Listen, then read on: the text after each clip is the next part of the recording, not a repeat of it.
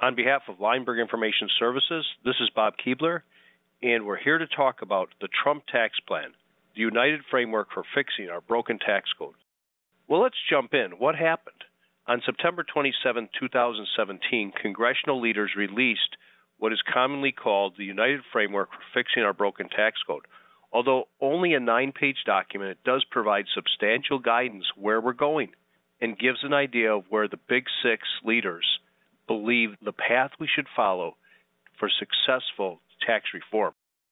Now, when you look at this, there are a number of areas we want to talk about. First of all, the estate tax would disappear under this plan, but because of the reconciliation process, it would come back within a 10-year period of time. During the same period of time, the generation skipping transfer tax would also disappear. And it's very likely that if this happens, when a wealthy family member dies, somebody dies, they're worth $25 million, the smart money, if the law allows it, would either put everything into some type of GST grandfather trust, very similar to the grandfather trust we've worked with from the pre-86 era, and that trust would never again be subject to the generation skipping transfer tax. That will be probably how that's handled. This will give a great opportunity for wealthy families to thread that needle. On the individual side, what they're planning on doing is going from 7 rates down to 3, the top rate being 35%, with the opportunity for some type of surtax, perhaps similar to the Reagan surtax, perhaps a Buffett-like surtax where you pay a flat 30%. We don't know what that looks like, but there will be some way to capture wealthy Americans that have too low an average rate. That's kind of what we're hearing. Nothing's for sure on that, but for most of us, the top rate would be at 35%. Looks like all itemized deductions other than charitable and mortgage will disappear when you look at the framework. Now, the interesting thing is that has vast implications people haven't thought about. Casualty and theft losses. We just went through 2 hurricanes. I don't have to talk about this much, but everybody knows how painful that is, and the government has been able to somewhat help people in those situations, at least help them indirectly through the tax code. That could possibly disappear unless they retain that. Now, the other thing that's out there, which I'll cover, but it's very esoteric, and it will take a minute to get your mind around it. Let's say that you had a client that died in 2015, very large estate. They had a $1 million IRA, and they paid $400,000 of estate tax. Now, for income tax purposes, they're able to deduct that estate tax when they eventually take the money out of the IRA. Very easy rule, right? But if all itemized deductions go away and they go and they take out their RMD in 2018 and 2019, they won't be able to shelter any of that RMD with a 691C deduction. So this becomes a very important issue. From a big picture standpoint, it's typical blocking and tackling issues of accelerating losses, deferring gains, accelerating expenses, deferring income. That will be the gist of what we do.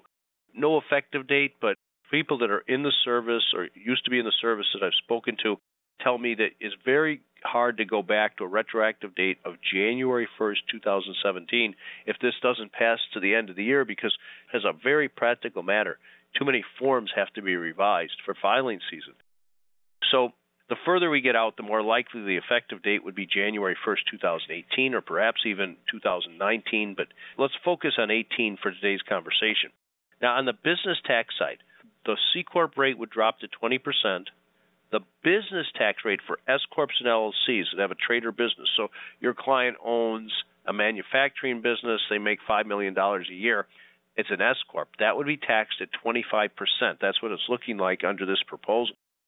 Now, finally, let's talk a little bit about fiduciary tax returns. There has to be a very careful examination for people that have died in 2017 of what fiscal year end you're going to take. Now, the knee-jerk reaction is say, I'll take a 12/31 year end, and then on January 1st, 2018, I get the new rate. And that seems to be the right decision. However, if you're not filing a 706 and you want to take those expenses on the 1041 and you pay them in 2018, but all itemized deductions have disappeared, you might not be able to take those itemized deductions. And that's going to be a problem. That might argue for going with a year end of 11/30, November 30th, 2017, which would then go until November 30th, 2018, And what you'd have is you could take the deductions during that period of time, because remember, when you have these transitions, historically it's been years beginning on or after a certain date. So that becomes very important. Watch carefully what year ends you pick. So we're probably going to go from 7 to 3 brackets, eliminate most itemized deductions. Business tax rates would come down. Now, including in the itemized deductions would be the elimination of deducting state and local income taxes. And that, of course, will have a very big effect on how people plan. What we're going to see there is in the states that allow it or do not prevent it, there will be a run to putting investment assets outside of the state. So if I'm in California, maybe I put all my investment assets in a trust in South Dakota or in Nevada, and I avoid or at least delay California income tax on that. Very complicated, but at the end of the day, all of us are going to have to get smarter on how to do those things. Now, the estate tax, what we're likely to see is a repeal of the estate tax and possibly a continued step up in basis. But there's 2 other proposals out there. One idea would be to have a carryover basis, and the second idea would be to go to a Canadian-type system where you have a realization event at death. We do not know what's going to happen. Certainly, when you read Mr. Trump's website before he was president, when he was running for president, that contained the worst written sentence in the English language, where they tried to discuss whether there would be a step up or a carryover or a realization. And dozens of my friends read that, and I asked them, do you know what it says? And no one could figure out what that sentence says. So we may not know where the policy experts in the White House are going with this. We certainly know that in the original House plan from last summer or the summer before, that plan envisioned no estate tax but a step up in basis. Now remember, on the estate tax side, we have the Byrd Rule.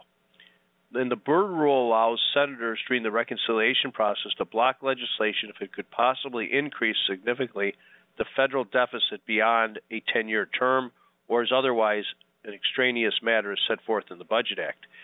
English translation is we are going to end up with a 10-year repeal of the estate tax. That's probably the best they're going to be able to do. With that said, what becomes so critical here is if the estate tax goes away for 10 years, does it really matter? I don't think that's going to change most of our practices one bit. So for people that are well under the $11 million, they're not going to be concerned. But unless you represent somebody that's 100 years old that has an estate tax problem, they're going to be the only ones that really will take to heart that they'll probably die within this 10-year period of time. Certainly, I have clients, many clients in their early 90s and mid-80s who 10 years, they're not going to take the bet that they will die during that period of time. They will continue planning, because what you don't want to do is have $15 million today in 2017 and wake up on your 97th birthday in 2027 and be worth twice that and have all that growth included in your taxable estate and lose 40% of that to the estate tax. The blocking and tackling of gifting away our unified credit, making annual exclusion gifts, doing grats, and other similar techniques will continue. If the generation skipping transfer tax goes away, there will be a tremendous emphasis on how do we pack more money into dynasty trusts or grandfather GST trusts, whatever we call them. So keep in mind, we will see a sunset there. Now, what do we do in the meantime? Again, the easy things are tax-free gifts, perhaps 10-year grats, and design those to expire before sunset, meaning we do a 9-year grat if we have a 10-year repeal. And then if we died in the meantime, we possibly get a step up. If we live long enough, all the growth will be excluded from our estate. Now, grats payable to grandfather trusts, this might be a real opportunity. We may be able to do GST planning using grats if the generation skipping transfer tax goes away. So those are things that are going to be very hard to analyze. We have to wait till we see statutory language. Now, on the AMT side, there are a couple things to think about. One is there's the urgent issue of how do you, and just think about it in your personal context, how do you time the payment of your state and local taxes this year? If we pay, I know myself, if I pay them in December, possibly get thrown into the AMT. Now, but if I wait to January, I may not be able to deduct them. And that's where, once we see where this is going, all of that is just going to have to be modeled on a client-by-client basis. And that's why what I'm doing right now, what I'm going to work very hard on, is really looking at every client we touch, identifying the issues they're going to be up against, talking to them about that, and really educating them now on the possibilities of what could happen, so when it happens, we can move like lightning to solve their problems rather than having to look at the law, understand the possibilities, educate the clients, and then move. I think in all likelihood this passes in December, and we're not going to have enough time to educate ourselves, educate our clients, and move quickly. So if it's a timing issue, I can easily teach my very smart clients the issue and say, if it goes this way, this is what we'll do. If it goes this way, this is what we'll do. Does that make sense to you? And then we really improve the process. Now, on the AMT, there's something very scary I want to talk about. Say you had a client that exercised $1 million of options, ISOs, in 2014. They would have paid $280,000 of AMT. Just assume they paid the 28%. Their federal tax, they wrote out a check to the government for $280,000. Now, we know later when they sell, they're going to have a regular capital gain. And that regular capital gain would carry with it a $200,000 tax cost. But, of course, they get a $200,000 AMT credit, which would offset that. Incrementally, they'd pay no tax. Now, if that is the case, that's exactly how the law should work. But what if that's a 2017 sale? What if they wait to 2018? If they wait to 2018, they pay the $200,000 of regular capital gain, but they get no credit. Because if the AMT just disappears, vanish from the face of the earth, then where are we? We are in a position where we can't pick up that credit, and you're possibly going to pay an incremental $200,000 in tax. That is a problem. And so if you have clients that have exercised ISOs in the past, the first thing you do when all this starts to come out is you look, will my AMT credit disappear? And if my AMT credit is going to disappear, maybe we have to jump and sell the stock we purchased with the ISOs in December of 2017. Now, that all seems very easy until we look beyond the tax law to the securities law. What do many of your clients have, the senior executives that might have ISOs? They have blackout periods. And when they have a blackout period, that creates a problem. That's a period of time they are not allowed to trade the stock in their own company under the SEC rules. So I might be in a position where I'd love to sell in December, but I simply can't. And I think we're going to have to talk to some really smart people and find workarounds to that. I don't know if people could drop that into some type of blind trust in the meantime so they could possibly jump, but I'll make some calls to people in New York. I'll figure that out for all of us, and we'll figure out where to go. Now, deductions. On the deduction side, it looks like we're going to go to a $24,000 standard deduction, but that means a couple of things. The one thing it definitely means is that many people that are currently itemizing will no longer itemize, which will be a good thing. Okay, it will make their lives easier, and it will unfortunately reduce some of the commercially prepared tax returns, and the folks that do that work will have to adjust their practices. Now, the other thing that we should talk about is the 691C deduction. Again, this is similar to the ISO issue. It's tricky, but let's walk through it. Again, I have an IRA. I died. I died in 2015. On that IRA, we paid $400,000 of estate tax. That $400,000 of estate tax is deductible for income tax purposes. And my total combined burden between the estate tax and the income tax is about 64%. The likely proposal would eliminate itemized deductions, and that means you would lose your 691C deduction. That is going to create an anomaly where in December of 2017, if this plays out like this, if you have any clients with large inherited IRAs where there's actually an estate tax paid, you're going to have to take a very hard look at whether you should pull all the money out of that inherited IRA, pay income tax, take your 691C deduction, but only pay income tax on the gross amount minus the 691C deduction, because that 691C deduction, unless it's grandfathered, will no longer exist. And the thing about it is, will Congress even recognize the need to grandfather that, or if they recognize it, will they have time to deal with it? Remember the time frame they're working on. Now, the proposal from Congress also does mention that the tax law should retain the benefits that encourage work, higher education, and retirement security. So basically, that's been left in the hands of the committee. Tax reform will aim to maintain or raise retirement plan participation of workers and the resources available for retirement. The framework envisions repealing many other provisions to make the system simpler and fair. It doesn't look like anything will be done with the anomaly for hedge funds and VC firms where a lot of that is taxed as capital gain instead of ordinary income, but we don't know what's going to happen in negotiation to pick up some Democratic votes in the Senate. Keep in mind, in the Senate, we only have 52 Republicans vote, so if they lose a couple of people along the way, they may need to bring some Democrats along, which could be next to impossible. Retirement plans, what you need to look out for is a Senate provision, which didn't make it into this framework, which would create a 5-year rule. I die, the money has to come out of my IRA in 5 years. That is a problem. We have been working on solutions, including CRTs, Roth conversions. We kind of know what to do, but there will be a big education process surrounding that. You'll have to educate your clients on what these new rules are. The other thing people often talk about is Rothification. That means eliminating the deductions for pension plans and basically turning pension plans into Roths. We do not envision that happening, but on the other hand, no one knows how this is going to play out, or maybe people with lower income can still take a deduction, but with higher income, part of that deduction is phased out. So what are you going to do in the meantime? Obviously, there's the blocking and tackling of accelerating losses, deferring gains, picking the right fiscal year for estates and trusts. If you have estates where we have to fund pecuniary bequests, maybe you defer the funding of the pecuniary bequest until we see what the capital gains rates are going to be.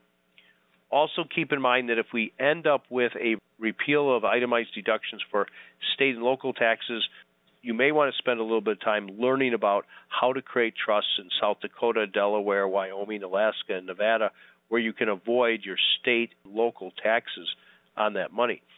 On the corporate side of things, corporate rate will come down to about 20%, which is a good thing.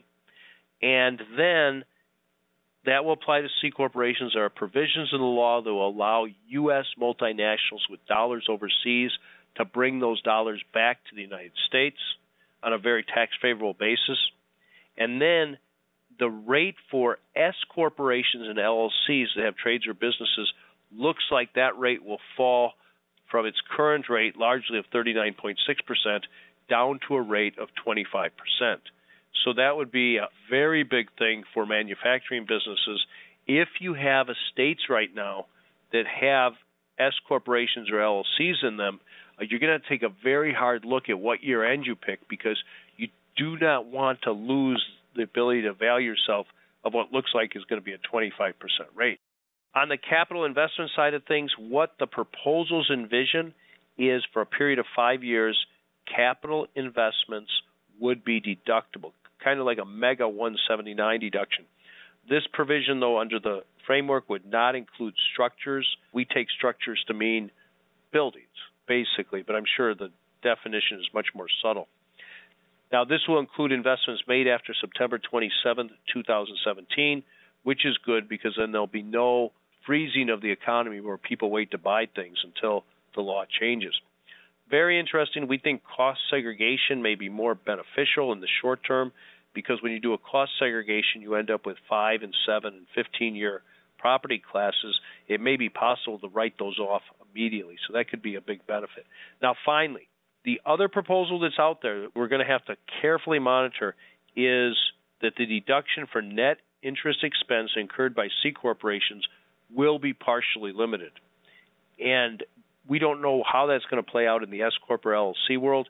Hopefully there'll be a carve-out for real estate and for small business. So we really don't know exactly how this will play out, but keep an eye on this. Maybe debt that's in place will be grandfathered. What you want to watch out for, though, is the real estate side, because if Congress were to take away the interest on real estate, I'm relatively certain that would cause a tremendous recession in the building world. People wouldn't be putting up apartment buildings. And then if that happens, of course, rents will increase. The person that will get hurt the most in that would be the person right out of school, earning a very low wage, struggling with getting their financial life together. living in an apartment. Eventually that apartment rent will come up. So we have to be careful. Congress really needs to watch where they're going with this interest expense deduction. I'm sure there'll be many economists commenting on that. We've really covered a lot of ground today. It's always an honor to be here with you, and I look forward to updating you as things progress through the system. On behalf of Lineberg Information Services, this has been Bob Keebler with an overview of the unified framework for fixing our broken tax code. Thank you for joining us today.